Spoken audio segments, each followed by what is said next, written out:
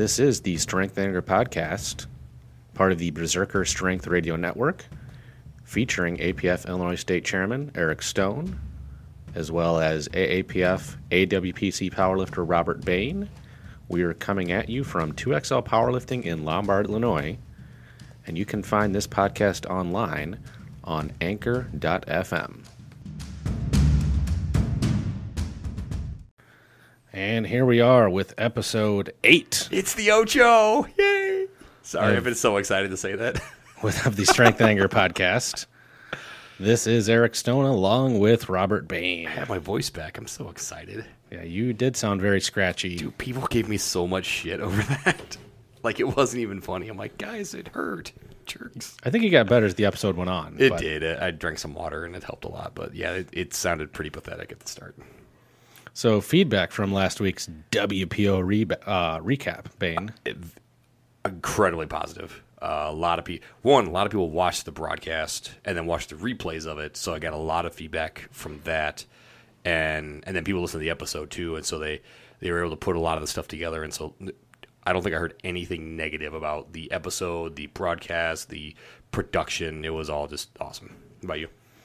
Yeah, the Dave Hoff, along with his girlfriend, Kellen, and I'm not even going to try to pronounce her last name. I might be mispronouncing her first name, but the two of them said they'd listened to the episode. Dave Hoff wanted to know if the name of the podcast was a joke or ironic, because he said I did not sound angry at all. And it is kind of ironic. It's a little bit. If you listen to the first episode, Hoff, you'll get the story of why it's the Strength and Anger Podcast, and it is sort of tongue-in-cheek ironic. Yeah, because I would say that while there's plenty of strength here, I would say Eric and I are probably the least angry people if you meet us in person. Right. I actually used to be much angrier, Bain. Sure. I think children have definitively calmed me down. Interesting. When I had that fight with Jackie, I was definitively more angry. That's very fair. I get it. Eminem was an angry guy. I've seen him on his interviews. So.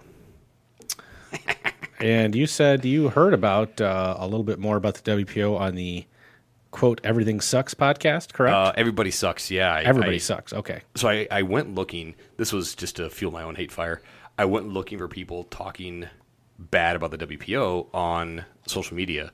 Oh, we'll get to that. Oh, we shall. But then I stumbled across this, and it was a podcast that was put out, I think it was Thursday. Michael Fahey, the producer of Westside vs. the World, and Anthony Oliveira, one of the competitors from the WPO, and then the two hosts whose names are escaping me right now, I apologize. They were reviewing the meet and the production and kind of everything that went into it, and it was really interesting to hear one of the competitors' takes on just what the experience was like in the warm up room, just the whole lead up to the meet itself. Some nice ego stroking. They said some very nice things about the spotters, loaders, and the rest of the crew.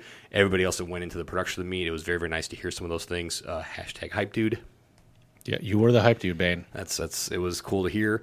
But then they also Fahey got into some of the stats, some very high level stats of the meet and the engagement on social media, and it was really, really cool to kind of hear some of that and how well it did across platforms and across different media. So that was really it was fun to hear, and so I recommend take a listen to it. Basically from about minute 25 to about minute 55. That 30 minutes right there is great content on the production, everything that went into it, the kind of where Fahey's head was at, Anthony's experience in it, and they give some great analogies about gear and versus other sports. It was really, really cool. And that, again, is the Everybody Sucks podcast? Everybody Sucks, okay, yes. I thought it was the Everything Sucks, but it's Everybody Sucks. Yeah, Everybody Sucks. All right. So, other than that, Bain, what's been going on with you? You know what? It was a low-key weekend. My wife was actually in California doing a Tough Mudder. It's kind of next thing.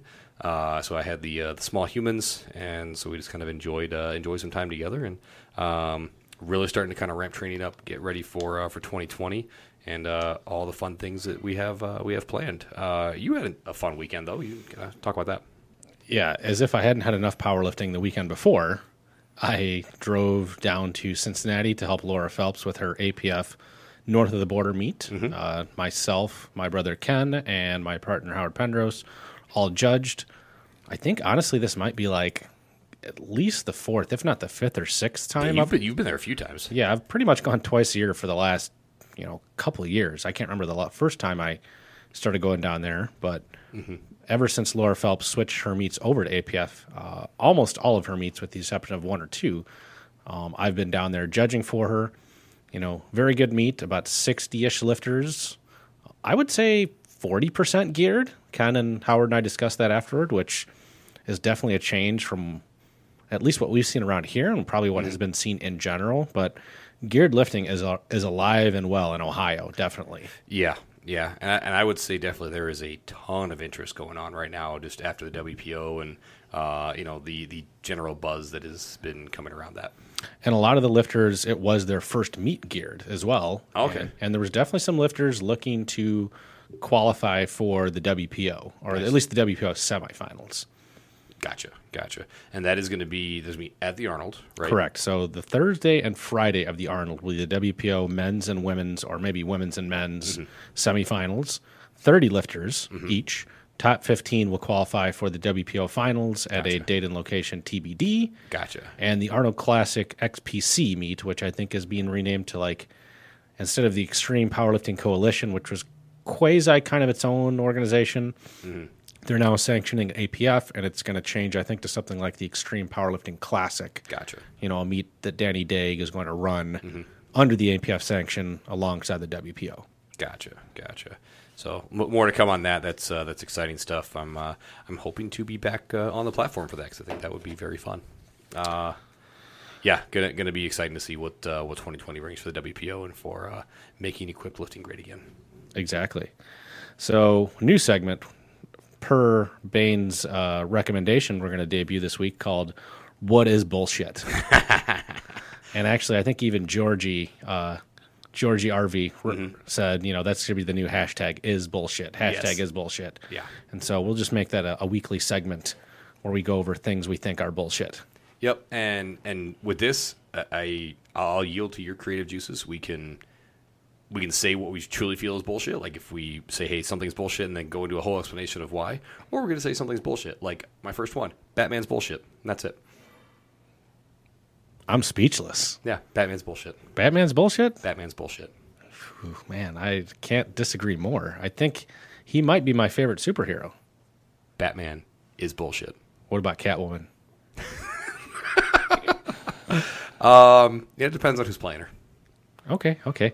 Well, mine is a little bit more relevant to what we've been talking about. But hey, I will always take us off track if I feel okay, like it, cool.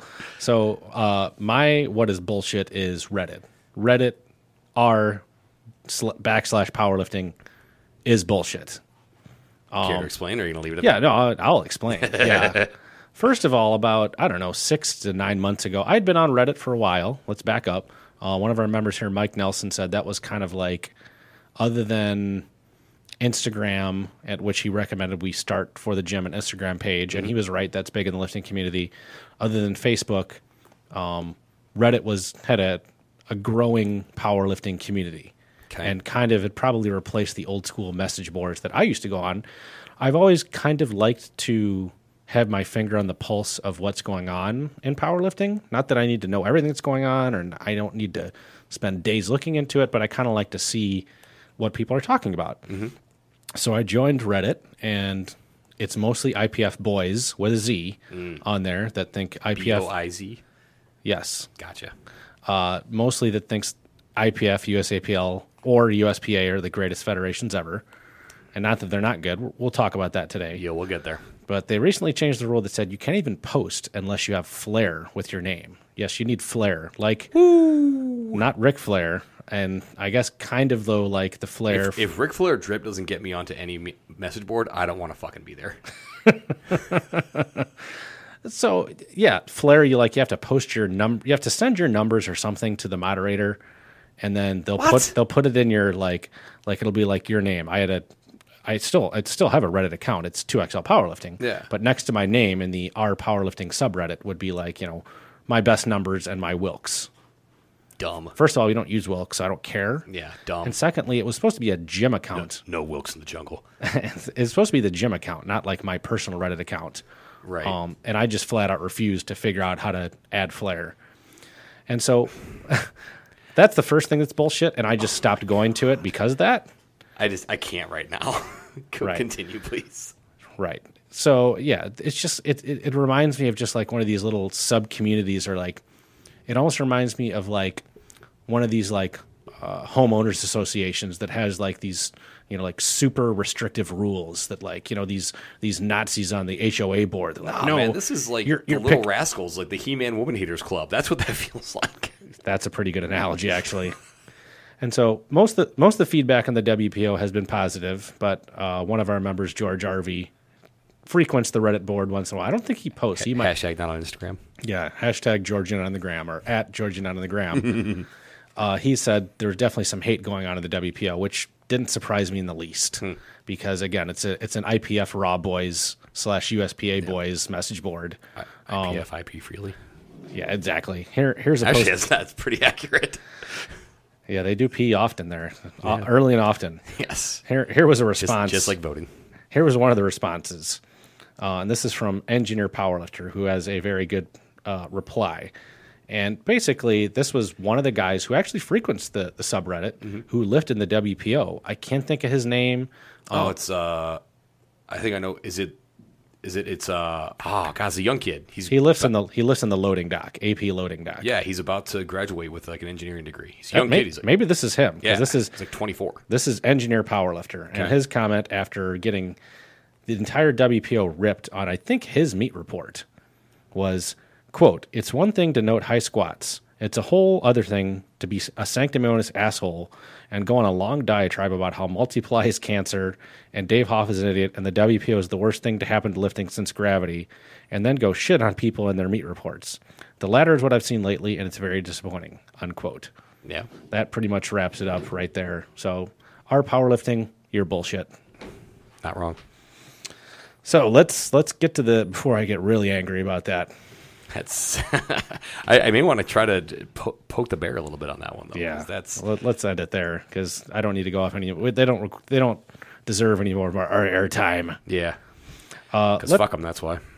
Let's go on to the topic at hand today, which is the alphabet soup of powerlifting, which is not something I coined, but I've seen many times, because in the U.S. there are so many federations. 14,300. I mean, I went through the ones that I used to kind of keep track of, / the ones that have had somewhat of a presence in Chicago / Illinois.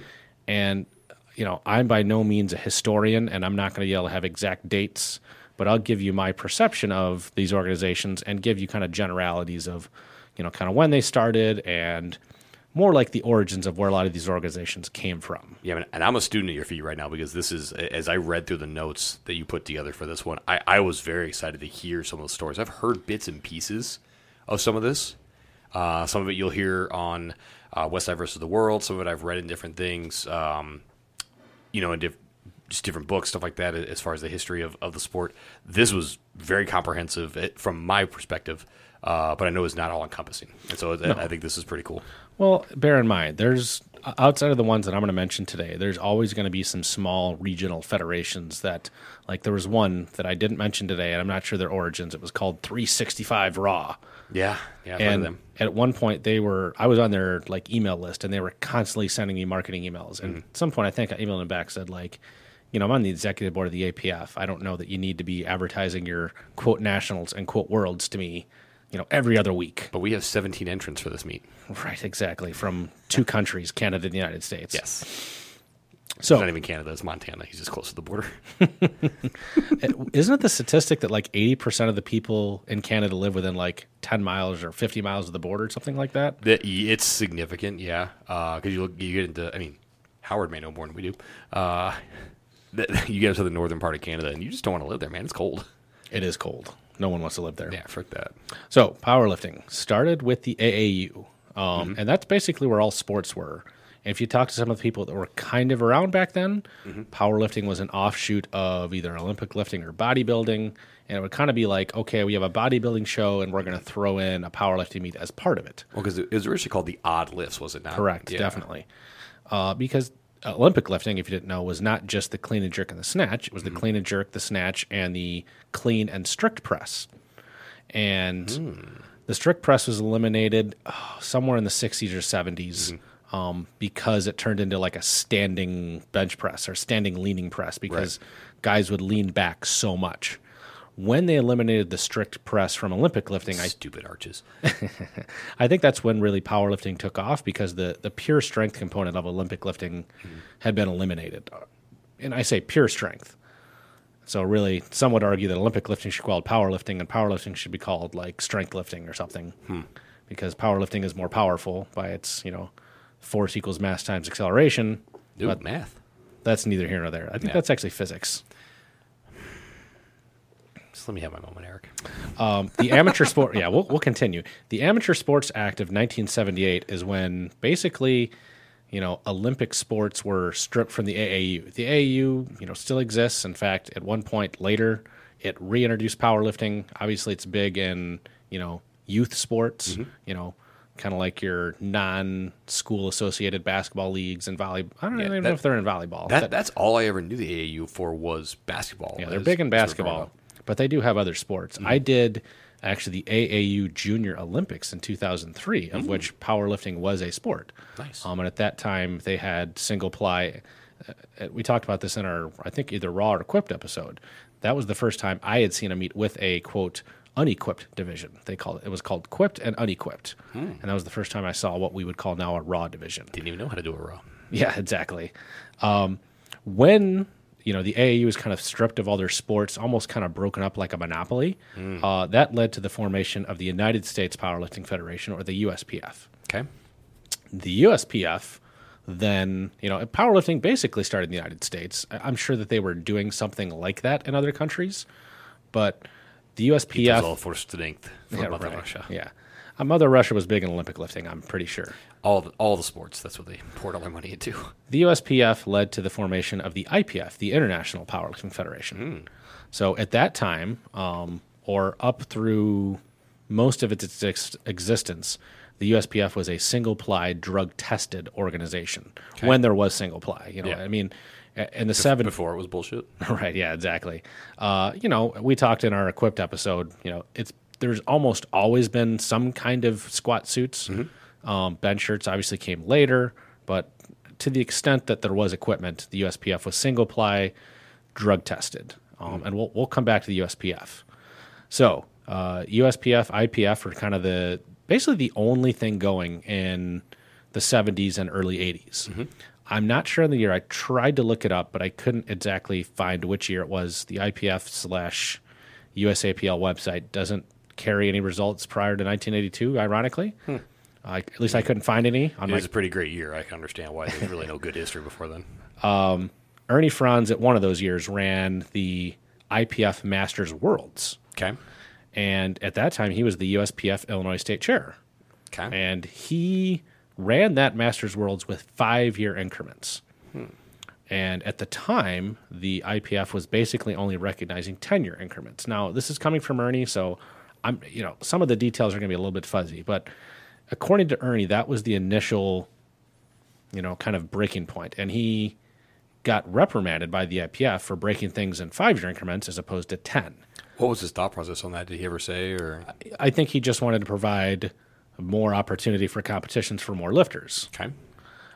So he then, in 1982, formed the AMPF, which is the precursor to the now APF, the American Masters Powerlifting Federation. By the way, for all those listening, there will be a test on all these acronyms. Yeah, Jesus. That's why it's the alphabet soup of powerlifting. Yep. In 1985, Ernie decided, with the urgings of many others, to then change it from the AMPF to the APF. Okay. At that point, its main selling point was that there was going to be no drug testing in the APF. In fact, there was advertisements in Powerlifting USA. Apparently, I've never seen them, but you talk to lifters back then. The main selling point was that we will never have drug testing in the APF. Now, in context, let's go back to the 80s. Prior to 1993-ish, steroids or anabolic steroids were not a Schedule III drug. Now, it wasn't low. You could just go to the store and pick up a bottle of test like you could pick up a bottle of aspirin now. But you kind of can. It's just marketed as, a test booster. well, yeah, the real stuff though. Speaking of what's bullshit. Yeah. But around that 80s to early 90s time frame, you could basically, according to some lifters, you could go to your doctor and just say, hey, I want to get big. And they could just say, okay, I'll give you a prescription for anabolics. Or you could just procure them. And it wasn't such a stringent penalty as it might be now to, possess or distribute a large amount of it. So now you just say, I feel tired and don't want to feel as old, and they just prescribe you anti-aging therapy. Right. It's the same literally the same thing. Same difference. But in context, drug testing was kind of just in its infancy at that point. The IPF was just starting to do it, and the IPF has always had the at least stated goal that they wanted to be an Olympic sport. And so if they wanted to align themselves with the Olympics, clearly the IPF and USPF would have to be drug tested. Mm-hmm. Eventually, Ernie, and even back in the days when he was making gear and he was USPF, he had some of his gear turned down because he had the double-ply crotch because, some of the suits were blowing in the crotch at that point. Protect the boys. Yeah, it was more because the suits were blowing. No, yeah. And so that's kind of where multi-ply gear started, was literally just a double-ply crotch and the single-ply squat suit. And then Ernie said, well, we could just make a double-ply all the way around. Everywhere.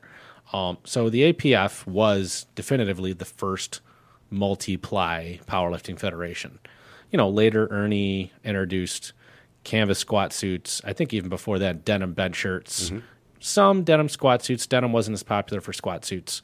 We talked about this in our history of equipped lifting, but the APF was definitely, a definitive different type of lifting than was in the USPF at the time. Right. Now, there was no monoliths back then, and actually, gosh, I don't even include anything on that, but it was actually the later, well, I'll come back to monoliths because that's an interesting side note.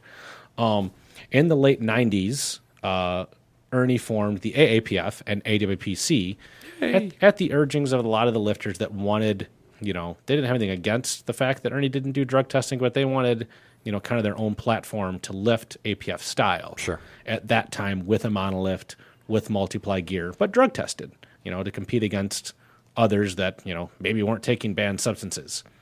And to compete with, at that time, the starting of, many drug test organizations, which we'll go over soon. Mm-hmm. At some point, I think in the late 80s, Ernie formed the World Powerlifting Congress. Mm-hmm. Ironically, the first country to come on board was South Africa, which led to the eventual IPF lawsuit. Because Ernie decided to depoliticize. At that time, apartheid was a thing. And yeah, that's bad. That's a whole other issue, which we're not going to go into. But Ernie decided, hey, the lifters aren't necessarily the people in charge of South Africa. Right. And so at that time, the IPF and many sports had banned South Africa from competing, including the IPF. And so Ernie decided to invite South Africa to be a part of the APF and what would become the WPC. So the first world meet was around the mid-'80s, and it was basically... Hold on. So the IPF sued him over this? No, the IPF didn't sue him. He sued the IPF. Okay. The IPF banned Maris Sternberg and Felicia, whose last name escapes me, who lifted in this South African APF meet. Got it. Won at the USPF Nationals in order to qualify them for Worlds, but did not get a spot on the IPF on the US IPF team because they had competed at an APF meet with South Africans. That's bullshit. Okay. I mean, this is a whole other story we can go into at some point. There's a lot of political stuff with that. Not even just powerlifting politics, but yeah, I know, like legitimate politics, regular politics. Yeah. But yeah, it was South Africa first, and that was the World Powerlifting Congress, the WPC. Okay, and that's the world affiliate, and we're not even going to try to go through all the different international organizations. No, we're staying domestic on this. We're staying domestic and ones that I kind of have some experience with in the Chicago/Illinois area. Okay. One of the and a lot of these organizations are going to be offshoots of USPF and APF. Basically, every organization could trace its roots in some way, shape, or form, in some way, through either the USPF, IPF, or the APF. So the first offshoot of the APF was the IPA, or the International Powerlifting Association. IPA is yum. It sounds like a world organization, but it is really more of a northeastern regional organization. Okay. All right. And this was started by Mark Chalet, who was an APF meat director, from what I understand. And that's going to be, you're going to hear this a lot. Yeah. He was with the APF because of, quote, judging standards. And Westside was involved with this, I believe, as well. I wasn't there. It is them versus the world. Yeah, this was in the 90s, so this is just, rumor and innuendo and hearsay. But, their claim was that they weren't getting judged fairly. The Franz guys were getting away with high squats, and they were bombing out. Fake news. Ernie Franz would say that Mark Chalet left because he couldn't get a squat passed in an APF meet. Ernie with the sick burn. And actually, IPA was originally, when they first started, they were banned from the top 100 list in Powerlifting USA because they changed the wording of squat depth. It was something like, get the hip joint below the knee joint. It was something like that. Interesting. And IPA, I don't know. I've never been to an IPA meet because they've never run meets, with the exception of one meet that was later disallowed here in Chicago. They've basically never run any meets here. Was that around 2015? I believe it was maybe 2016. Okay. The IPA was always known as the High PA. And they were known for high squats. Warranted or not, I don't know.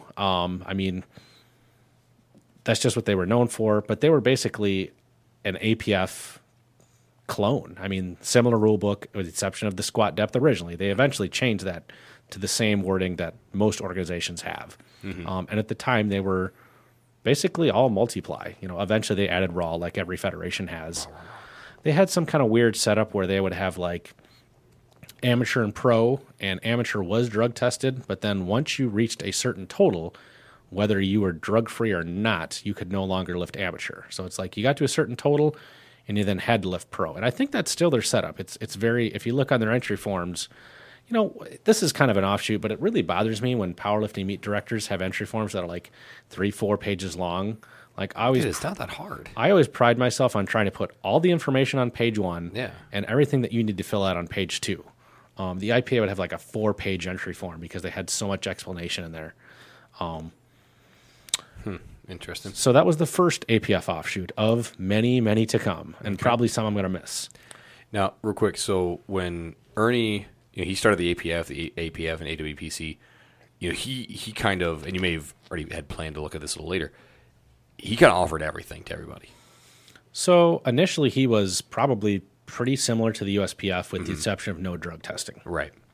Eventually it evolved to offering multiply. Mm-hmm. But for the majority of the time of the organization, it was only multiply. Mm-hmm. In the late 90s, I think 97, 98, he added the AAPF, or drug tested. Right. But then also it was single ply, raw, classic raw. That was much later. Later, okay. Yeah, we talked about that in the equipped episode, or maybe the raw episode. Then fire and police, and then... Well, that's always been around. Sorry, I always have fun with that, because it's like, do we really need a separate division for that? Do we really need that? That could be a whole other episode. That might be talking about not police and fire, but talking about divisions in powerlifting. Yeah. That might be under the banner of single plies bullshit episode. It might be. And again, not that cops and firefighters are bullshit, but that they have their own separate division might be. Right. Yeah, the single ply, the raw, the classic raw, that was all added later. Yeah. In basically the mid to late 2000s. Okay. So most of the time that I was around, it was only like the big separating point between the APF and, say, the USAPL or the USPF was basically single ply, multiply, and monolift squat bars, that kind of stuff as well. Superior equipment. So the American Drug-Free Powerlifting Association is probably a name that most people have not heard of. ADFPA. Yeah, that is now actually the USAPL. If you look at their charter, USAPL is actually the American Drug-Free Powerlifting Association, DBA, the USAPL. This is a story I would love to get some inside knowledge from people who are here. But in 1997, some people would say through many, quote, political means, and the people on the other side would say it was basically all because of drug testing, the ADFPA became the U.S. affiliate to the IPF. Mm-hmm. this was a fairly big deal because the USPF started the IPF and they were kicked out of the same organization they started. I've read some stuff on that specifically, and yeah, it was still pretty vague, like the ins and outs and how it all happened. It just, me and my tinfoil hat seem pretty shady, but that's just me. The stated reason was that the USPF was not, adhering to high enough drug testing standards to fit what the IPF wanted. And the ADFPA was started, I think, in the early 90s as kind of the true drug-free alternative to the, quote, drug-tested USPF. So the No Fun League, got it.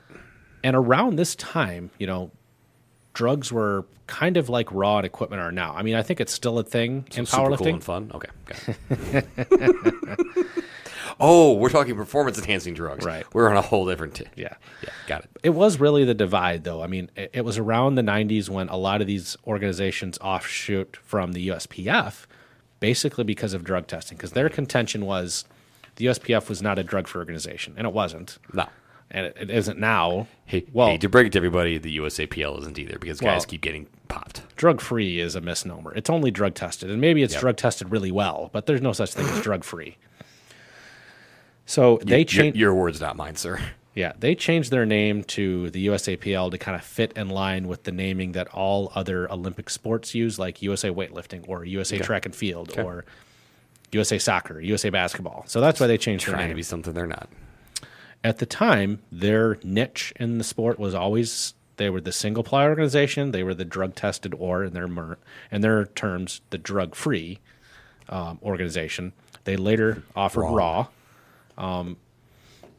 This is an interesting side note. There was a time in the 2000s when some organizations claimed they were disallowed from offering a Raw division. Put on your tinfoil hat if you'd like. I put it on often. So. And I'm not going to say which powerlifting gear company it might have been, but supposedly there was a powerlifting gear company that had sponsored many powerlifting federations / organizations and had said, you will no longer get these sponsorship dollars if you offer a Raw division. And they were kind of, there was the undercurrent in the late 90s, early 2000s. We talked about that in our Raw episode. Like wearing a Tinzer foil hat? Yes. And there was definitely an undercurrent of, it was a very niche, small group of Raw lifting, and they were really trying to push that away. And at a certain point, it just became... It's too much. So overwhelming, they couldn't deny it as a thing. And they had to add a Raw division, and I think they call it Classic in IPF, Raw definitely in USAPL. Okay, so ADFPF. I'm only going to mention this real briefly because they have run some meets in like central southern Illinois, but the ADFPF, not the ADFPA, they were formed after the ADFPA became the IPF affiliate. A very Midwest regional organization. On their website, it looks like they run about 4 or 5 meets a year.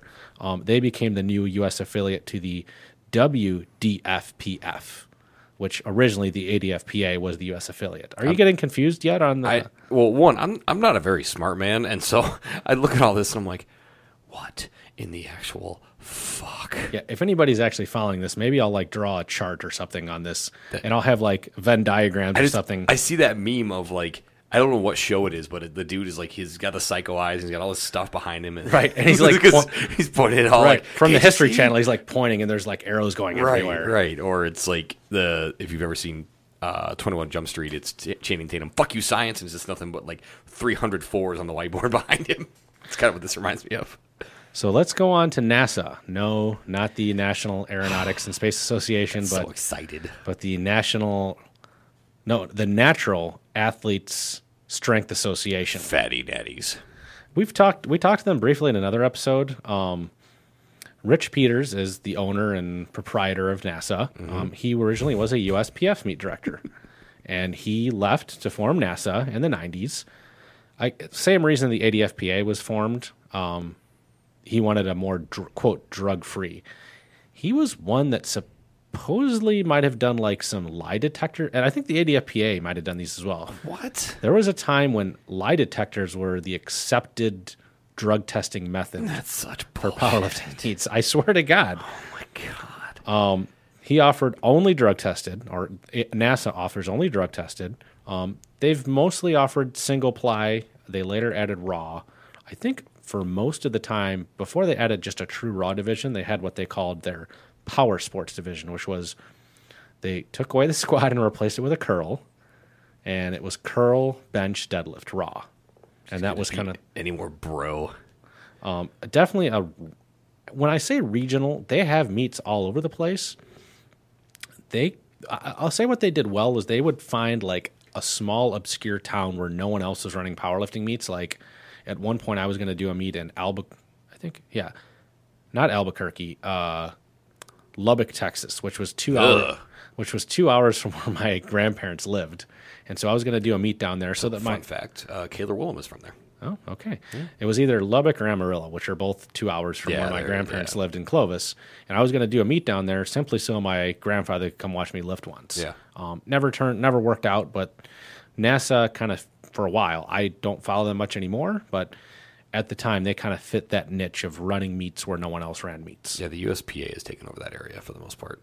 Yeah, we'll get to them. Yeah. So let's go back. It's like, I got plans for these fuckers.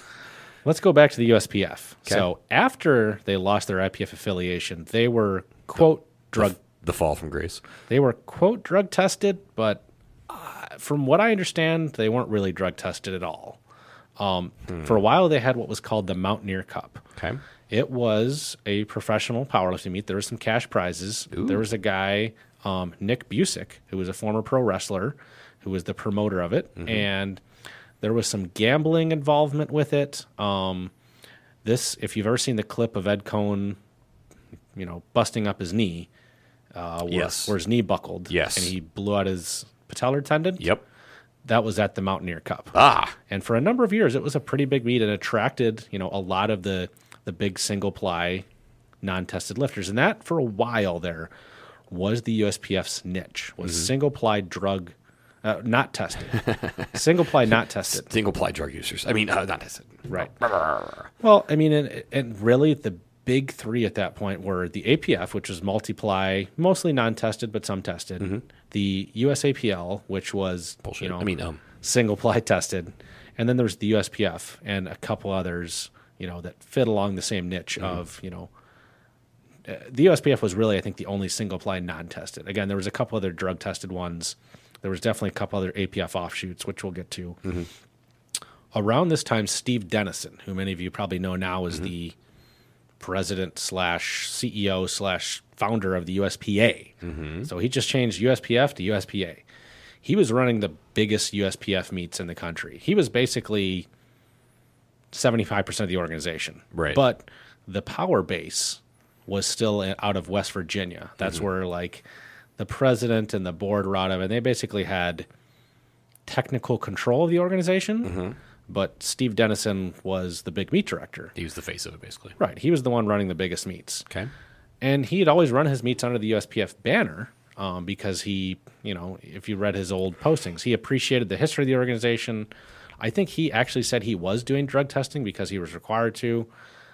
That's a whole nother issue, but nonetheless, probably about 10 or so years ago. So we'll say late 2000s. It's not been around that long, maybe even less than that. I think it's less a little bit. It might be less than that. We'll say maximally 10 years ago, Steve Dennison left the USPF and formed the USPA. So the USPA is one of all the ones we're going to talk about today. It is a big organization. Yeah.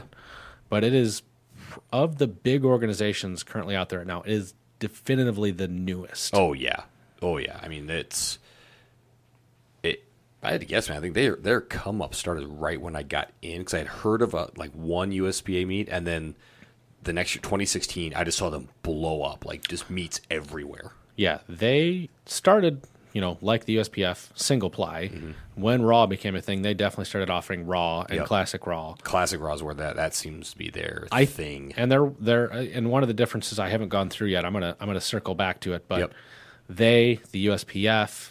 USAPL, they were all walked out squats organizations. So that's always been a big divide in powerlifting. Gotcha. Ernie Franz was the big adopter of the monolift, although not the first. We'll go back to that. But USPA was definitely like that walked out, at the time, non-tested, raw single ply organization. And they've gotten very big. There was actually one point, if you look back, where they were offering a multiply division. They had a guy that was on the APF executive board, Ken Wheeler, that was in charge of that. They had a Multiply Nationals. I don't think it ever took hold because that's not what they were. I think they were kind of trying to be all things to all people. And they actually allowed monolift in the Multiply division. I've seen a couple USPF meets here and there with a Multiply bench-only division, but very, very rarely. Right. So let's go back to that monolift walk-out issue. So one of the first adopters of the monolift was actually the ADFPA, formerly the USAPL. NASA still allows monolift, and Rich Peters was one of the first adopters of the monolift. Now, Ernie Franz eventually held the patent for the monolift. He didn't invent it. Another guy, that's another story I'll go through. I have a really long internet post from his wife, Ray Madden, the guy who started the Monolift Corporation. But that has always been a big divide, is monolift, not monolift. APF and its offshoots definitely use the monolift. NASA would be the one exception that allows it. That is, maybe the USPF offshoot. But that is definitely a big divide between, USAPL, USPA style lifting and APF style lifting, we'll call it. Right. Okay, let's go for a real offshoot here. WABDL, the World Association of WABDL. The World Association of Benchers and Deadlifters, started by Gus Rethwich. So basically, we don't feel like squatting. Fuck it. That's what they're saying. And again, if you want to ask Ernie Franz why he started the organization, it's because Gus Rethwich could no longer get a squat passed. So he just got rid of the squat. There was a time when I first started powerlifting that it seemed like push-pull meets were really big. Yeah. And WABDL was really big. Gus Rethwich used to run the Hawaii Record Breakers. Have you ever seen clips of that? Ed Cohn and Ernie Franz. Legendary meet. Budweiser sponsorship in Hawaii, like cash prizes. Could there be anything better? The beer sponsor in Hawaii? Right. And he basically broke off from the APF, USPF, and just started running bench deadlift meets. Okay. His thought process was kind of that, easier to run a bench deadlift meet. All he's got to do is throw a Forza bench, some kilo plates, and a couple bars in the back of his truck. Go to a gym that has at least adequate warm-up equipment, and he could run a meet. Yeah, that's fair. They still run meets. Their wobble worlds are still, at one point, they were, 700, 800, 1,000 lifters. They still look like they're fairly big, but, I think powerlifting, squat, bench, deadlift has definitely taken off in the last 5-6 years. APA, American Powerlifting Association. Okay. Another former APF meet director, Scott Taylor. Who knew? Use monolifts. They allow only double ply gear, as opposed to multiply. Although I don't know if I'd ever seen a gear check. He was one of those that specifically stated back in the day that he was not allowed to run a raw division, that APA meet directors could not have a raw division in their meets. Now they do, but I remember reading it in the rule book. I might even have an old rule book that says a raw division is not allowed in the APA. It's really interesting. Okay, so here's one that really I had a lot of experience with. Okay. So one of my first two big meets was the 2002 AAPF Nationals run by Les Kramer, otherwise known as Les Scammer. Here's a little aside story. He supposedly debuted, quote unquote, a new drug testing method at AAPF Nationals that was like a, what's those sticks that you use to test like pH level? What are they called? pH sticks. Yeah. So he basically said that he had a drug testing method where you just pee on a stick and they could drug test you from that. Okay. That's what he said. The APF office said he took all the money and... So that is a thing. Yes. A quick stick for drug test, not for performance-enhancing drugs. Exactly. Yeah, that's for other drugs. Well, supposedly the story from the APF office was he just took all the money and didn't do any drug tests. Huh. I then went to AWPC Worlds in Marietta, Georgia, run by LB Baker. Now, here's a guy who he and I don't get along. Okay. And it's interesting because he actually messaged 2XL Powerlifting on Facebook a couple months ago through one of his now many, many pages and organizations said, "Oh, we're looking for meet directors." And I said, "Yep, I think we're good. And if you knew who this was, you probably wouldn't even be asking me." Can I ask why you guys don't get along? Yeah. So after AWPC Worlds... I think that was a setup. You were hoping I would. Yeah. After AWPC Worlds in 2002, LB Baker...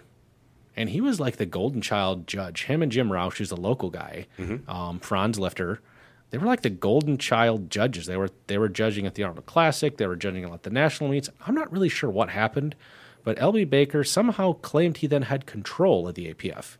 Okay. He registered the website AmericanPowerliftingFederation.com, and for a while in 2002, 2003, claimed he had control of the APF, even though he did not. And we had to put out notices, we, the APF, pronouns, pal, had to put out notices that the only true APF... Good use of we language. Yeah. The only true APF meets came out of the office in Aurora, Illinois. This led to a lot of arguments online between myself and LB Baker. It led to the formation of the World Powerlifting Committee, WPC, not to be confused with the World Powerlifting Congress, WPC. Kieran Kidder, who at that time had bought the WPC, had to take them to court, and they claim they, quote, changed the name on their own, but after they got taken to court, Wrong. they changed their name to GPC, Global Powerlifting Committee. Somehow LB continued to upset people because he was then no longer with the GPC. He still has the APC. He then formed the American Powerlifting Committee to be with the World Powerlifting Committee, a group locally offshoot from him, and now has WUAP USA, World United Amateur Powerlifter USA. LB Baker sounds like LB sounds for little bitch. That's maybe not inaccurate. You know, it's the kind of guy that just seemed to just want to control all the power in the organization. He claimed it was all because he wanted a, quote, democratic process, but somehow that democratic process always revolved around him being in charge. All I'm going to say, again, I'll use my nerdism here. Emperor Palpatine also wanted a democratic process as he built the Galactic Empire. This is how democracy dies. Basically, yeah. With like thunderous applause. Exactly. That's exactly what's going on. Like, okay, great. So you're a fucking Sith Lord. Pound sand, LB Baker. I don't know you, but fuck off. Yeah, I don't like LB Baker. Okay, so you're not going to tell me to not tell him. Fuck off. Yeah. Yeah. Nobody probably in this area has even heard of APC. Like, it's basically now just Georgia Meats. He had a couple other meat directors, but he's pissed enough people off that none. I'll be honest. When I was down in Georgia, and I actually talked with Steve Goggins for actually quite a while, the few times I was in his basement, never once did APC come up. He actually had some good meats. He had some good equipment. He was selling equipment for a while. You know, he just didn't want... there was a big divide with the WPC internationally when Kieran Kidder bought the corporation of the WPC. This is a whole other story, which maybe we'll do like a Ernie Franz APF WPC episode at some point, and we'll talk about this. But, you know, some of the countries were upset that Kieran was taking over because they're like, how can he buy the WPC? You know, we're the member nations. Well, because when Ernie Franz started the WPC, he made it as a corporation. Yeah. Versus the APF is actually organized as not as a charity, but as a nonprofit organization controlled by a board of directors. Got it. So, UPA. Business. UPA is one that I have also a personal experience with. I used to go out and help Bill Carpenter with when he started APF meets in Iowa. And it was about, we'll say 04, 05 maybe. Around 07, he and Kenny Patterson got upset with some of the stuff that went on with the WPO. I'm not really exactly sure totally what, but UPA is basically another clone of the APF with no squat command and beanies allowed. Like, the rulebook is almost word for word the same. Yeah. They offer, you know, basically classic raw and equipped, and they recently started something called like an elite raw division, which is like knee sleeves walked out. Something like that. I don't know. You know, a recurring theme here is one of the issues is that the barriers to entry to having a powerlifting, quote, federation, or even just running powerlifting meets, is not very high. No. And as long as you have access to the equipment, you don't need to own the equipment, just access to the equipment. Sure. If you're, say, a Bill Carpenter or another, you know, a Rich Peters, a Scott Taylor, a Guth Restwich, a lot of these people are kind of, you know, almost one-man show organizations, you know, that they have other meet directors, but it's more, it kind of goes through them. If I could run powerlifting meets under my own banner and I could still collect membership dues, well, I not only get the money for my meets, I also get all the membership dues. That's like producing your own music. Like, that's exactly what they're essentially doing. And that's a lot of these offshoot organizations, especially from the APF, because, you know, it doesn't have the same, you know, strict barriers to entry like you would for a USPA or USAPL, and there's not as many stringent rules, which is why I like the APF. Yeah. But it's easy to just switch the letters to something else. It There's is so many letters. UPA, another kind of regional organization, a lot here in the Midwest. Bill Carpenter runs meetings in Iowa's, J.J. Thomas in Detroit. Relentless Detroit is run UPA. There's a few other meat directors around the country. But if Bill Carpenter wanted to switch his meats to APF tomorrow, which I don't think he will, even though I would like it if he did because he's a good meat director, I don't think he'd lose any of his lifters. They have a lot of what you'll find in the U.S., especially if you're listening to this not from the U.S., and you're like, God, you guys have a lot of organizations. U.S. lifters tend, especially in the non-USAPL, non-USPI organizations, they tend to have more of affiliation with meat directors than the organization. I would agree with that 100%. One I don't have on my notes, but I'll include as well. An offshoot of the IPA is RPS, which was started by Gene Rychek, who has since passed away recently. Green plates on green plates. He started it. He was the IPA vice president, had some kind of disagreement with Mark Chalet, president of the IPA. When he started, he said, no, this is actually not a powerlifting federation, and he didn't charge membership dues. It was, it's ironic that the RPS letters, it was Rychek Power Systems for his gym and his training system, but then it became Revolution Powerlifting Syndicate for his meets. Yeah. And he didn't charge membership dues, but he increased the entry fee up to like $115, $120 per meet. For a while, though, and since Gene has passed, I've talked to some meat directors. They say that the future of the organization is fairly questionable if his wife will continue or not, because he was really the driving force. But he would have sold-out meets, double session meets, all especially around the Northeast. He ran it elsewhere as well. But a lot of these organizations are going to be, very regionally based around where the president is, and maybe they'll get some other people to jump on board. Yep. But there's not as close of an affiliation as, when you have to invest in, I guess you have to still invest in specialized equipment, but it's just because there's not the same structure as, say, USAPL or USPA, you'll tend to have meat directors that will jump ship more likely, which is what happened a lot with the APF. Last one I'm going to go through, the WPO, which is kind of an offshoot of the APF WPC, started by Kieran Kidder in the early 2000s. And it is, a professional organization. That's the idea, that, cash prizes. Think about it like, the difference between, when bodybuilders get their pro card and go IFBB pro versus the amateur meets. That, in Kieran's mind, when he started it, that was the difference between APF WPC and then moving into WPO. Kind of like now, the recent WPO was even more exclusive than when Kieran ran it. Yeah. Very exclusive. Only 30 lifters make it to the finals. More exclusive than even the first iteration of the Rebirth. I mean, there was, 60 lifters Yeah, there were 60 lifters when Wayne Pullum restarted the WPO last year. And it's only multiply, it's only open, and now it's only coefficient. So it's, it's far different than how the APF WPC is run. With the exception of Wilks or IPF points. How do you live? Yeah, that's Galoshbrenner. Oh God. So that's a big alphabet soup, man. That's a lot of history, man. Which, by the way, thank you for putting all that together, because I think that's cool. It's important to understand all that, because when you think about it, like, really what all these people are doing is they're saying, it's not that I'm better, and it's like what I feel like is, I don't agree with this, and so I want to continue to have the intimate experience for the lifter. That's what I want to believe everybody's thinking here. And so doing that, because I think you hit on the head, where you have these regional affiliations that are closer to the president or the meet director versus the organization. But I do feel that if powerlifting truly is going to take off, right, and get more mainstream, at some point consolidation has to happen. Yeah, well, that's one of my next points. We'll talk about that. Yeah.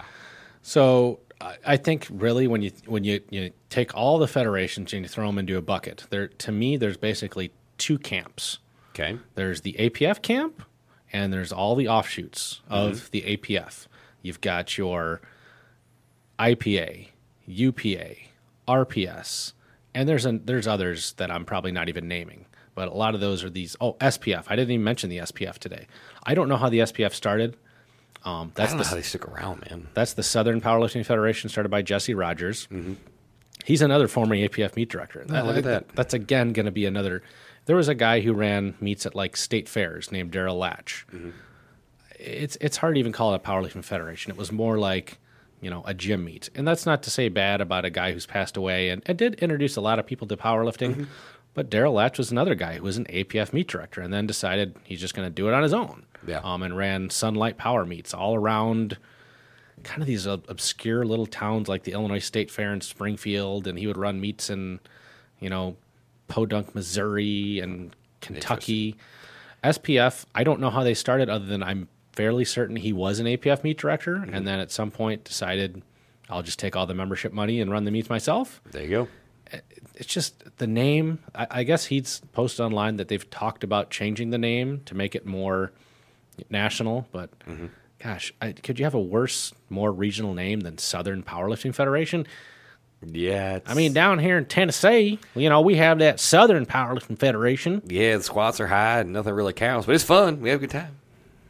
Yeah. So that's kind of in one camp, APF and offshoots. And the other camp is really USPF and offshoots. And there probably is practically now there's the big divide. USAPL is drug tested / quote drug free unquote / the USPA is non-tested. Although the USPA is now starting to offer drug tested meats. They are. And they are probably trying to cut into the USAPL's marketplace. And gosh, I mean, the USAPL had 1,300 lifters at their Raw Nationals. Yeah, they did. We could complain a lot about them, but they're doing something right. They are in that people are willing to travel to their meet. I often wonder too if the location was the reason for such a large number of lifters. I mean, Raw Nationals has been trending up the last 4 or 5 years. It's been close to 1,000 lifters. Don't get me wrong. Chicago's an excellent centrally located location. So I want to rewind that. I was looking through the numbers, and I did not dive super deep and start slicing data and do like an analysis like I would do for work or something. But I'm like, there appeared to me to be a big separation, not on the level of Hoff and the rest of the field of the WPO, but there's so many people that are just, and I don't have a better way to say it, but just we're also rans. And really they just want to be able to say, I was there. And I feel like that generally is the sentiment with the USAPL. Again, it's not bad. It's nothing wrong with wanting to be part of a big association. That's okay. But I truly wonder if it's truly elite or if it's just a social club. Yeah, I mean, they definitely have very elite lifters because they do have because of the IPF affiliation, no doubt. Although I don't think they'd actually lose that much, even if they lost the IPF affiliation. Like if somehow the USPA snuck in there and stole it. Although the USPA couldn't, they'd have to form a new organization. I think the IPF loses more if they lose the USAPL versus. I agree. And to me at this point now, I'm biased because we have always run APF was started in Aurora. Mm-hmm. I've always lifted in APF meets. And APF meets have been big around this area because Ernie Friends ran meets, and then I have started running meets. Mm-hmm. But I don't know the pure membership numbers. At one point, the APF was the second largest powerlifting organization in the U.S., behind the USAPL. Mm-hmm. At this point, they're definitely at least number 3 behind USAPL and USPA. Yeah. I mean, you just look at the number of meets. And APF might be close to some other ones. We had a downturn for a while, and if you go back and listen to our Raw episode, mm-hmm. That kind of matched those late 2000s numbers, which started to rebound in the 2010s. Mm-hmm. But you definitely have a difference in the marketplace of what is being offered. You have definitely the walked out single ply and raw with sleeves only USAPL mm-hmm. / non-tested USPA. And then you have, what the APF offers. If you think about it in political realm, the APF is almost like the libertarian organization. A little bit.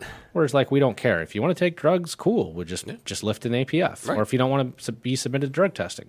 If you want to wear as much gear as you possibly can strap yourself into, mm-hmm. that's cool. But we'll offer raw. I wish we had less, and we'll go over in our single plies bullshit episode to be coming at some point. So let's take a step back. Why are there so many powerlifting organizations in the U.S.? Yeah. There's a number of reasons. Because this is America, and we do American things. That's why. Well, The number one is because there is no government regulation of sports in the U.S. I personally think that's a good thing. I would not want the government getting involved in, Man, hell no, I don't want the government involved. No, in my I don't sport. want the government involved in this. I mean, I usually tell people, think about it this way. There are a lot of powerlifting organizations, but you're talking about fulfilling the needs of the average Joe who's a weekend warrior, as well as the top level lifters. Like, what other sport organizations like the USAPL say that, is kind of Olympic? I mean, they are in the World Games. Let's give them credit. Yeah. And think about Raw Nationals. What other type of sport organization has the top level lifters also lifting in the same organization as what is essentially, a dude almost lifting in a church, or a dude, in a church basketball league or a park district, Soccer. soccer league. It's almost the same, because the dude that's just lifts in his basement and then goes to lift in the USAPL meet, he's lifting in the same organization that Blame Sumner, who's trying to qualify for the World Games, is in. Yeah, it's just true. If you think about it in that way, you could say, like, well, there's tons of basketball, quote, organizations. Sure, the NBA and USA Basketball are the big ones, but how many, park district, intramural, church league basketball, it's not quite the same. Billions and billions and billions and billions. There's a lot. The other reason is that there's just such a low barrier to entry to A, running powerlifting meets, and B, to just starting a business and having, or even a nonprofit organization to run powerlifting meets. I mean, it's just not that hard to do. Like, what do you need? You basically need some equipment. You need to, if you want a nonprofit organization, or even if you just want to start an LLC, UPA is an LLC. Yep. If you just want to start an LLC, a couple $100, Done and done. buy some insurance, you're there. Yep. We talked about this, but, some meet directors say, what's the reason I want to pay membership money to an office in Aurora, Illinois that aren't really fulfilling my needs? Like, what are my lifters getting by paying $40 for their membership? And what am I getting by, labeling my meet under the banner of APF or USAPL or USPA? They might say, I'll just do my own thing, and I'll keep all the membership money. Yeah. And I'll have my own records and send out my own record certificates. Right. You did talk about this, Bane. I think one of the big things is that you've got that hashtag American independent spirit where, we are an independent people. That's why we, climbed on some boats and traveled here from Europe to the United States and separated ourselves from Britain. Yeah. I think that's part of the American entrepreneurial. Because taxes are bullshit. What's bullshit? Taxes are bullshit. Taxes are bullshit, right? Even though we pay a lot of fucking taxes. Yeah, oh, God. So I think that's why there are so many organizations. The next question is, and you talked about this, is it a good thing or is it a bad thing that there's so many powerlifting organizations? I'll let you answer first as the maybe, newer lifter. Sure. In my opinion, it is neutral. It for the lifter. For the lifter, it doesn't matter. If you have a way that you can go and compete and be judged and found worthy, that to me is a good thing. And it then gives you a barometer, especially that first meet, it gives you a barometer to then go off of and to start hopefully progressing your lifting and your fitness and your health in some way, shape, or form, growing your knowledge base when it comes to strength.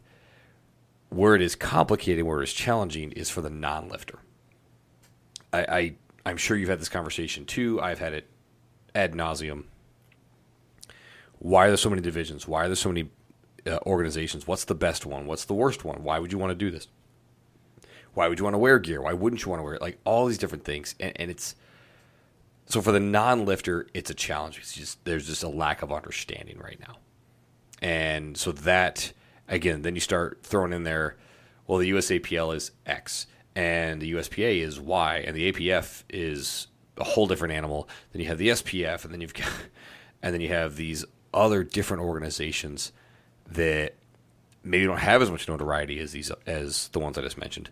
And so then you got to explain, why would someone want to go to a regional organization? Well, it's because they like the guys that put it on. So it's trying to, which I'm not saying you have to, but in trying to explain why we do the things we do, because generally speaking, people don't want to get under bone crushing weights and hope you stand back up with them.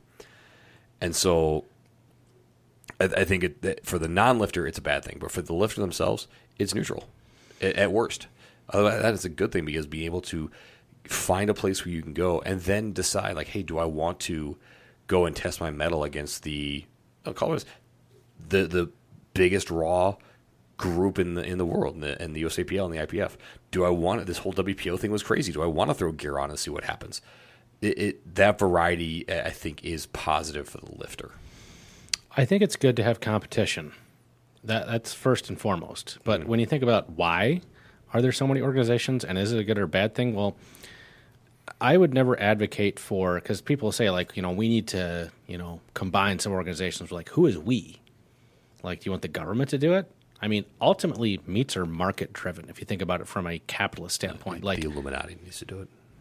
If nobody went to SPF meets, if nobody went to UPA meets, if nobody went to APF meets, they would cease as an organization. Like, if everyone just said, hey, I'm only going to go to USPA and USPF or USAPL meets, eventually the market would dictate that, and they would just dry up. Sure.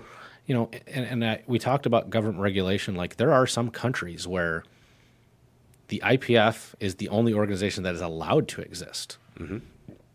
And in South Africa, we had the WPC Worlds in 2003. Mm-hmm. The government officials came in to start drug testing everybody. Remember, worldwide, the WPC is like the non-tested organization alternative to IPF. And so lifters are like running out the back door, U.S. lifters included. After that, South Africa banned the WPC from even existing. In South Africa. Yeah, right. And they just came back within the last couple years. Right. I mean, there are Asian countries where you're only allowed to have IPF. Right. In France, they came in and were going to shut down the WPC affiliate in France. Yeah. Because they were holding an international meet and they weren't some kind of government regulation or government sports, oversight. Right. So I don't want that. And when people say, hey, shouldn't we combine these organizations? Well, the best way you could do that as a lifter or as a person is by supporting the organization whose mission you think is the best. Mm-hmm.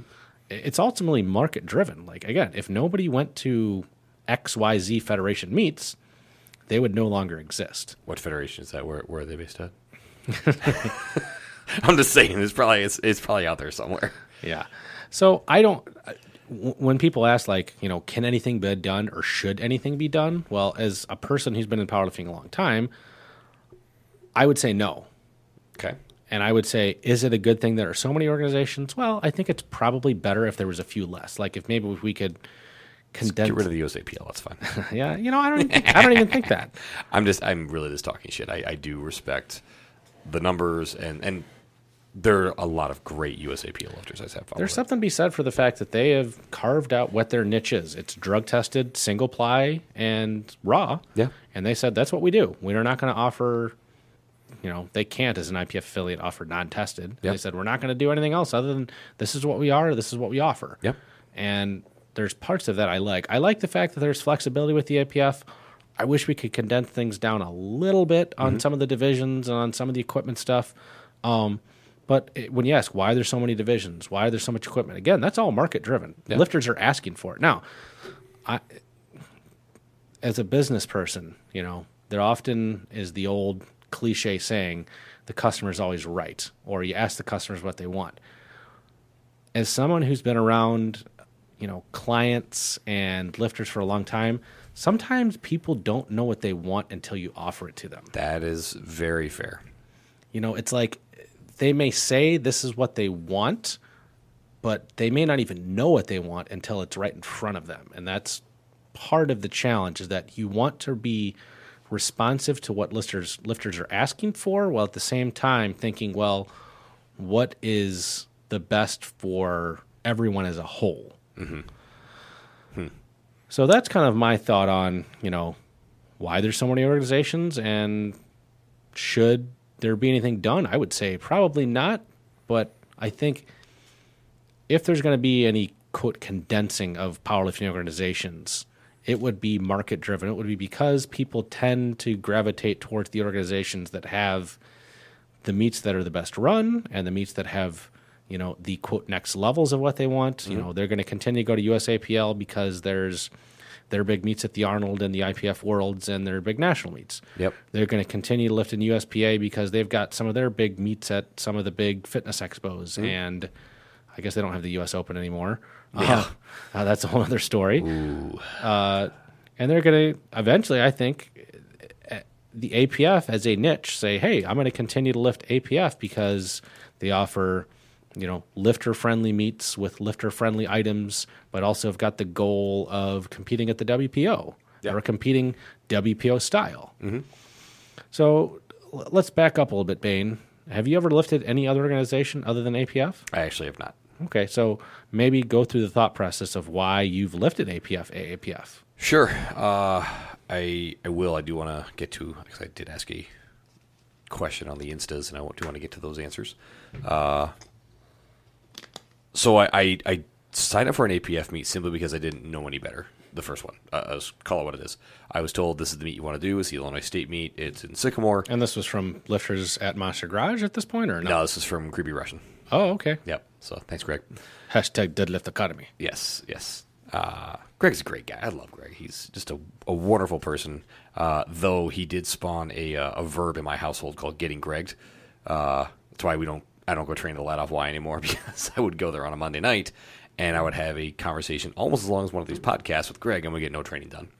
So I love Greg. It was just very challenging to train around him once we kind of got going with everything. So I didn't really know any better, and then I decided to do my second meet, and talking with some of my friends that were coming out to do it, they were telling me about all these different federations. They talked about the UPA and which is big in Iowa, and you were probably talking to some of your Iowa friends. Yes, I was talking to Jake Stratton, and I want to preface this. This is not a knock on Bill. It's not a knock on any individual. But I watched the video of Jake snapping his radius on a bench press. He had a single-ply bench, and he had like 600 pounds in his hands, and snapped the radial on his... Oh, yeah, it was bad. It was nasty.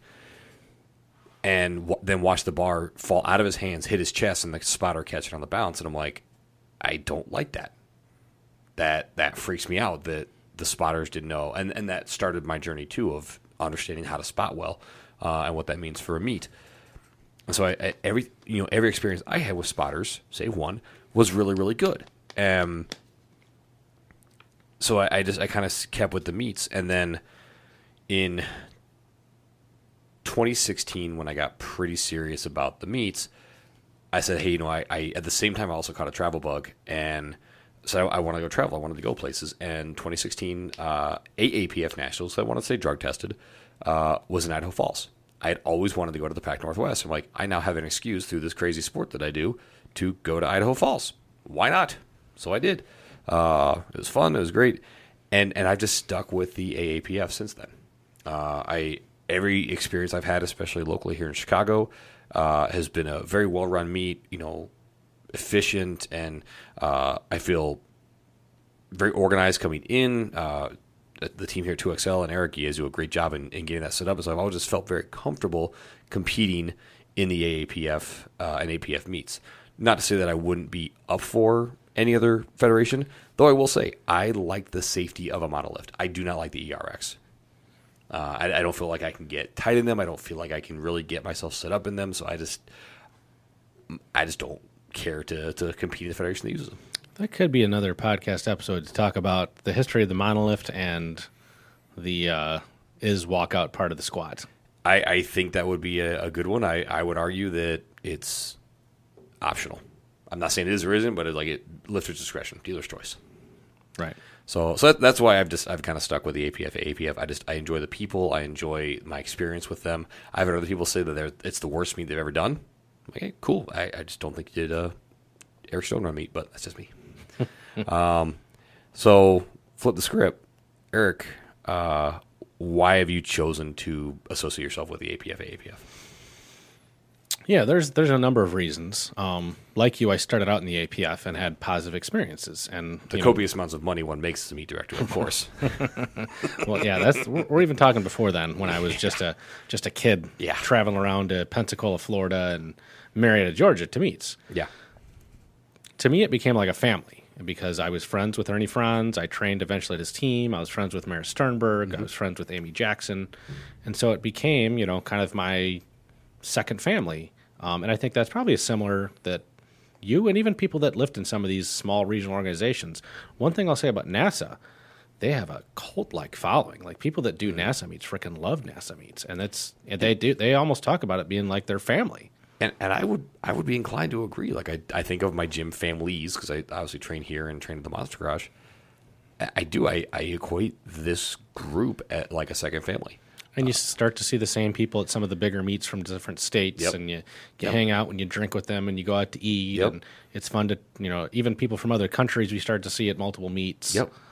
And then you couple that with social media, and you can still stay in touch with people. It was great that Julian Macaro from the UK. I met him at 2017 AWPC Worlds here. We continued that friendship, through social media. 2018 we were in England last year, and then this year we're down in Florida, and we basically see each other at Worlds. That's it, Right. and then we send each other food and energy drinks. It's pretty So that's why I lifted, and I've lifted a couple other organizations. I've lifted AAU. I lifted APA. Traitor. I lifted NASA. That was the only first and last. Jackie told me. Didn't drink the Kool-Aid there. No longer with it was cultish. I'll say that. No longer did Jackie want me doing a meet with a curl as the first lift. And when I started running meets, I certainly got more involved. And there's been some times when I've had some issues with the APF. And what I think has happened a lot is that meet directors have had issues or complaints, with the organization. Instead of just trying to work within the system and say, hey, I disagree with this. Could we change it? And there's things with the APF, how it's run, that I disagree with. But at the end of the day, I find it better to work within the confines of the system rather than just saying, oh, I'm going to go off and this is not me pumping up my ego and saying I'm some kind of great meet promoter. But I can tell you, if I sent out an email to some of the organizations, with the exception, we'll not say USAPL or USPA, although I think I could have a conversation there. But if I sent an email to some of the other organizations we've mentioned today and asked to become a state chair or asked to start running meets under their banner, I can almost guarantee that I would have a positive response within 24 hours. I would say that's probably accurate. And I probably could start to have a conversation with some of the other organizations if I wanted to. And that's not me, pumping my ego up and having a big head. That's just Make the real SPF Stone Powerlifting Federation. that is freaking hilarious. I love that. Funny story. Let's take a little aside. Boy. There was at one point when Ernie Franz was pissed off with Karen Kidder and was going to go form his own organization. Again. He had his own whole thing written out on like yellow legal pad, and it was going to be the EPF. What? Eric's Powerlifting Federation. Oh, my God. easily changed to Ernie's Powerlifting Federation. So okay, you ever made him mad then? He, for a short time, did run meets under the American Franz Powerlifting Federation banner for a couple of years. That is when I first became the state chairman. So the reason I continue to run meets and be associated with the APF, first of all, there's a history of the organization. There's some records that actually have some, there's actual records to them. It's not been, they've not been like, banished because we changed weight classes. Yeah. There's state records in Illinois that go back to the early 80s that are still on the books. There are. I have seen them. I look for these actually because I find those fascinating.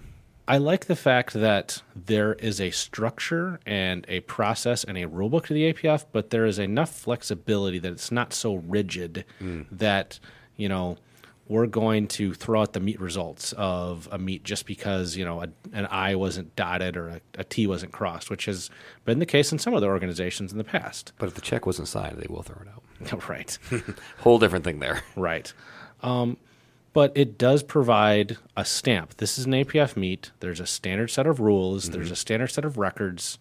At the end of the day, 2XL Powerlifting, Eric Stone is a business promoting events. And we just, we sanction our meets APF, but at the end of the day, they're 2XL Powerlifting promoted events. I like the niche that the APF provides. I like I like the WPO. I love the WPO. That's my style of lifting. I like the freak show. We talked about that last week with our recap. I like the fact that in the WPO and APF multiply lifting, it is kind of the extreme version of the sport. And I don't dislike raw lifting. No. I like raw lifting. I like raw lifters. I think it's a great place for lifters. Thank you. I think it's a great place, certainly for lifters to start. There's no reason to start off in, gangstered out canvas squat suits and super duper phenom bench shirts. Right. But I do like the, strap yourself in something crazy and put a bunch of weight on your back and try to squat or bench or deadlift, once in a while. Yeah. Crazy amounts of weight. I concur with that. And it's funny because there's been times when the APF has been kind of touch and go and not doing well when the WPO left and we lost some meet directors. Mm-hmm. And Jack and I talked about, well, what do we do if we want to continue running meets? Do we go to the UPA, which, offered me when they started a state chairmanship and running a couple meets a year, and I could even stay APF, which didn't make sense. Right. Yeah, that seems a little weird. Right. But they offered me to be the state chairman for the UPA. Do I go to one of these other organizations? At the end of the day, none of them, other than the APF, or I think, to their credit, the USAPL or USPA, to me, it doesn't mean a whole lot. And that's not a knock on the other organizations. No. I think it's fine. They can run their meets. They're regional organizations with independent meet directors. Mm-hmm. At the end of the day, though, to me, having another federation sanction on there, it just doesn't mean that much to me. Yeah. And again, that's not a super knock on them. You just got a vested interest with the APF. You've been around it.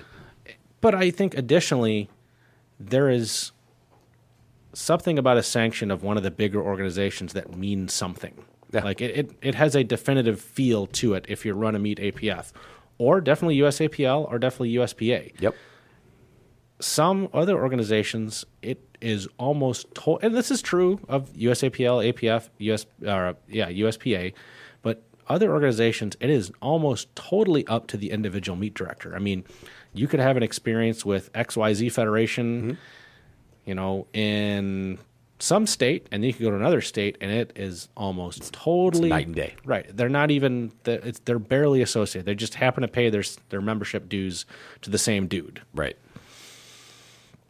So that is why I've, continued to be a part of the APF, and I've chosen... I do think that nothing should be done about it per se, mm-hmm. but I do think there's maybe too many powerlifting organizations. The way that I've chosen to maybe, quote, help that problem is to put my support behind a particular organization that I think is promoting the sport in the way I think it should be promoted. And I think you mentioned earlier, and right now it's you do what you believe in, right? You that makes the most sense when it comes to how you unify the sport. Is you put your own personality on it, which I feel you do. The way there is a certain feel to a 2XL run meet, and I think anybody that's done one of yours and then gone somewhere else and done one can appreciate that, and continuing to just put that same feeling, that same energy, and that same experience out there for the lifter.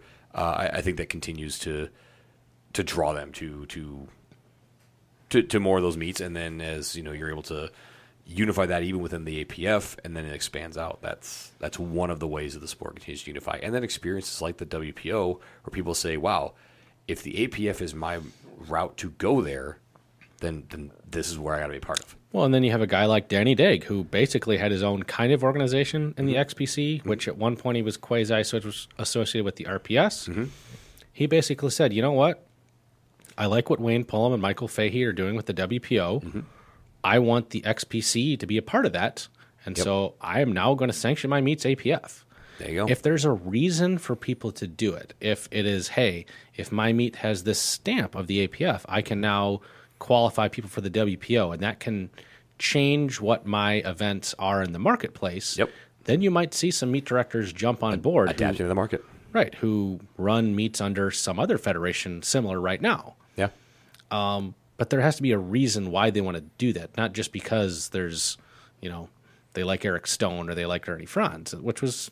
I mean, it's a great reason to do a meet. But. Well, that was the reason in the past why when Ernie Franz left the organization, didn't leave, but, passed it on to Kieran Kidder, Ernie had a unifying personality. He also had the type of personality where people thought they could take advantage of him and go form their organization. Yeah. But the organization kept together as much as it was, a lot driven by his personality. It, at that time, was, the one-man show driven organization like some of these are, Yep. with the exception he did have a lot of meat directors and infrastructure underneath him. Yeah.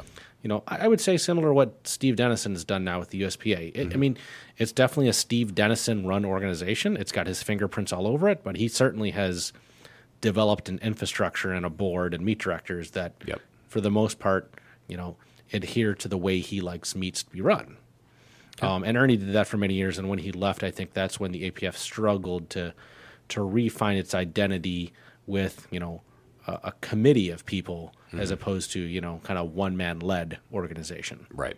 Sometimes you do need that decisive leader. I mean, not to say that the committee can't do well, just sometimes some things do get bogged down in committee. There is no doubt about that. As I'm sure you've been part of that. Right, and I am on the executive board or executive committee of the APF. But when people talk about unifying powerlifting, at least for me, again, the way in my mind, to me, it's better to work within the system of the APF rather than say, well, you know, I'm going to do X, Y, Z.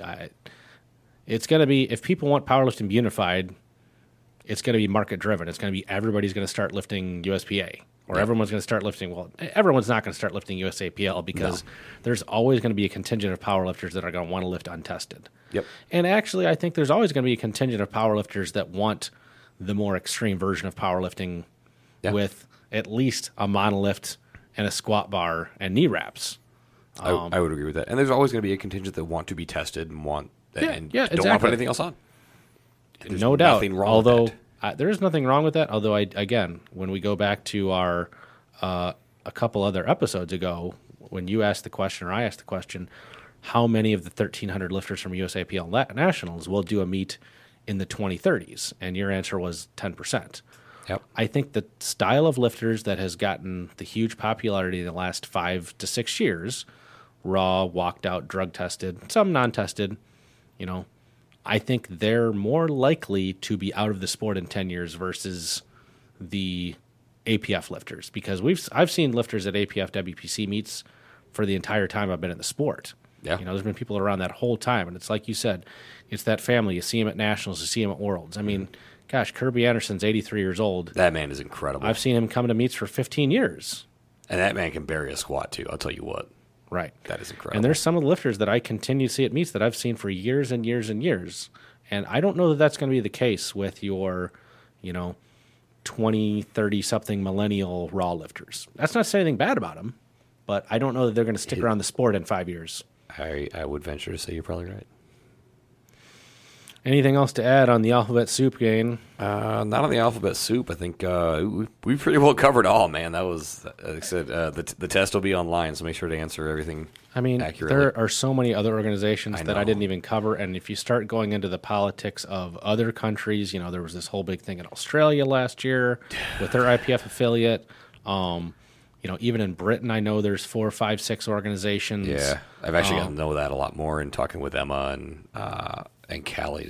It's kind of now. What's exciting is that the British Powerlifting Union and the ABPU, which are the WPC affiliates, seem to be getting a lot of traction. It's like all their meets are selling out immediately. Yeah, and I mean, what they at Body Power, they had like 400 lifters over there. Like crazy. Their nationals was awesome. So crazy. Yeah, excited to go over to Ireland and see what we got.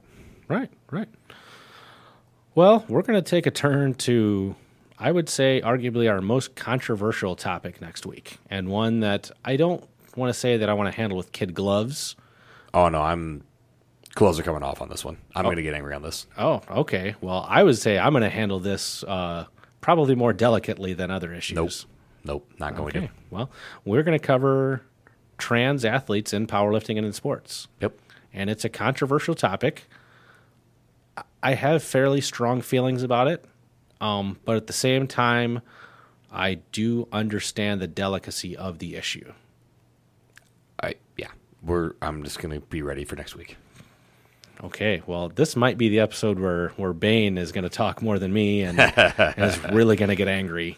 I don't know if I'm going to get angry. I too feel strongly about a lot of things with regards to it and how certain organizations have acted or not acted, and how individuals have acted or not acted, and so I'm going to say things. And I do know that you have an individual that you're close with that Yes. is a trans athlete. Correct. Whom maybe after this episode, if I can ever figure out how to hook up a phone to do interviews would be an interesting person to interview, because I do think it's valuable to hear from people whom might be affected by changes in policy or policies of trans athletes competing.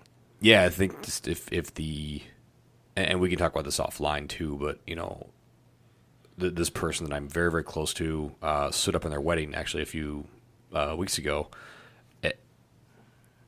It's interesting as I've had this conversation with them previously about just different decisions and different ways that they think about competition and everything now, and so I think it's going to be a very interesting topic. Let's put it that way.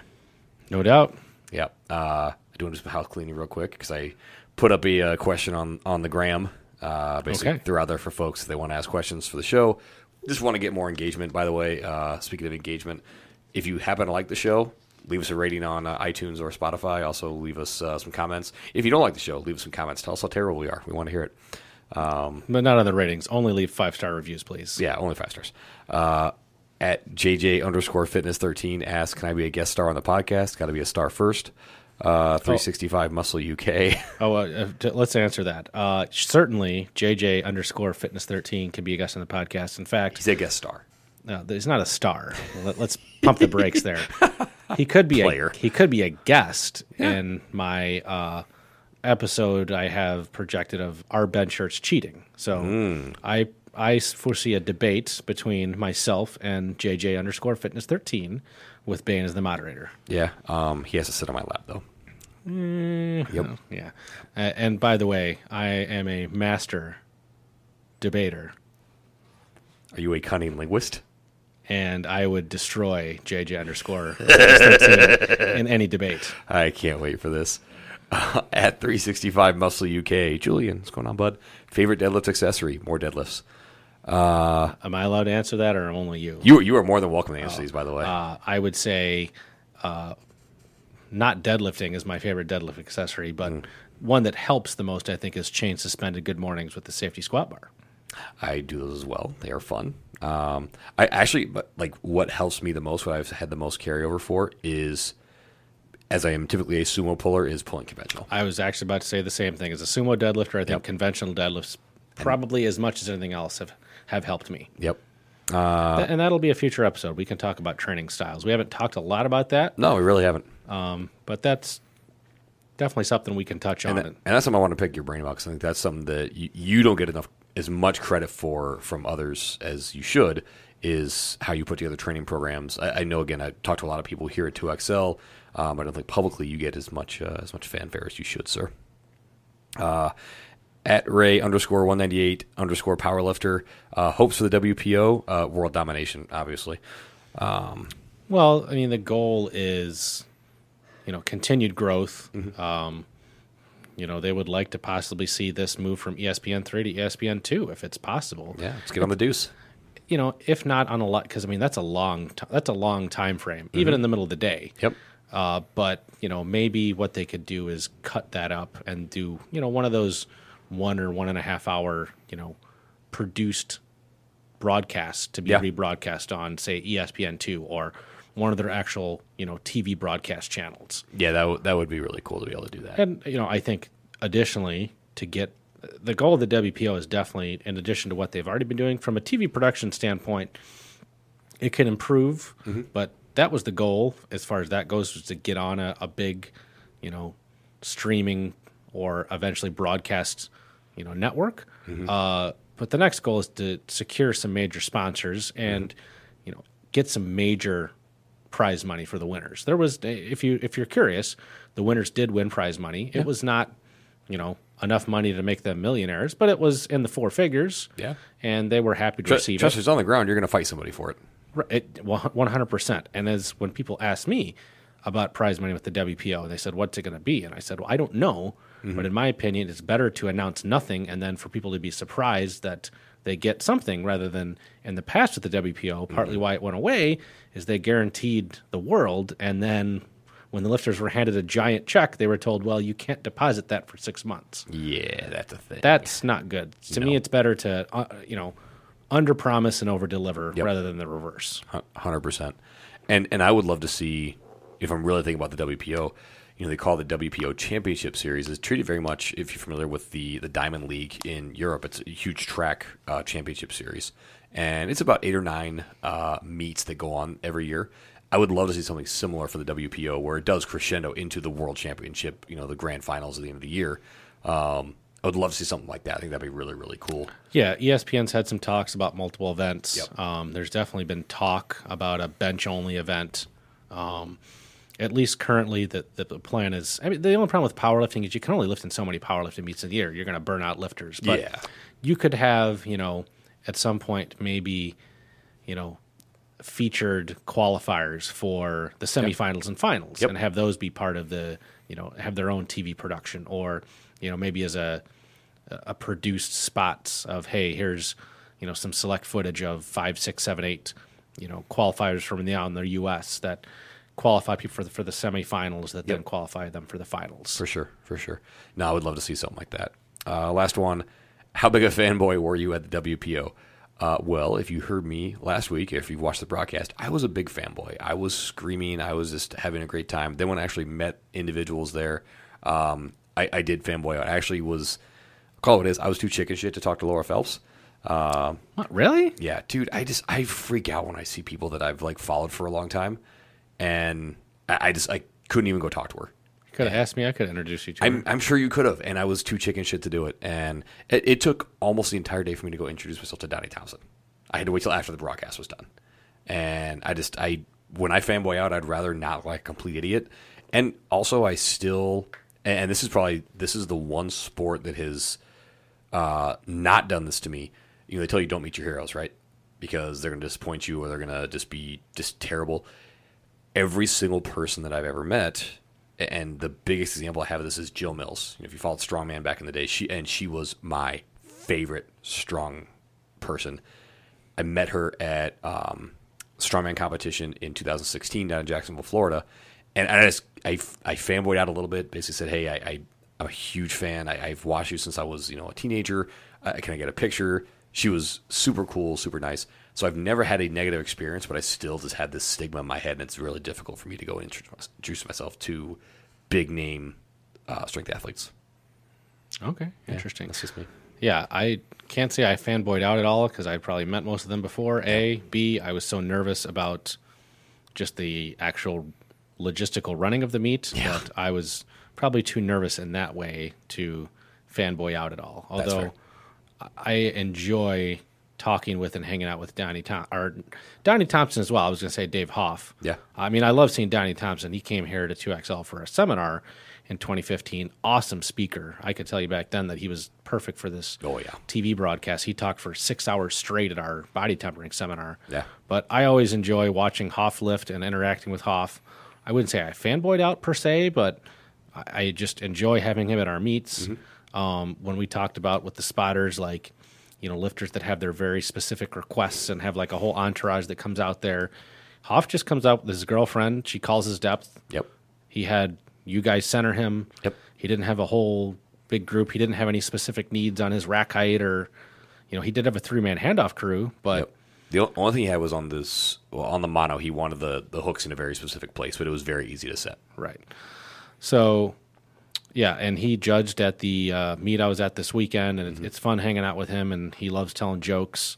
And he's a good judge as well. It's kind of cool for the lifters to have Mr. 3000, 100. Mr. 3102. Mr. 31, yeah, Mr. 3K102, judge their lifts. Yeah. He was head judge on the deadlift at the meet.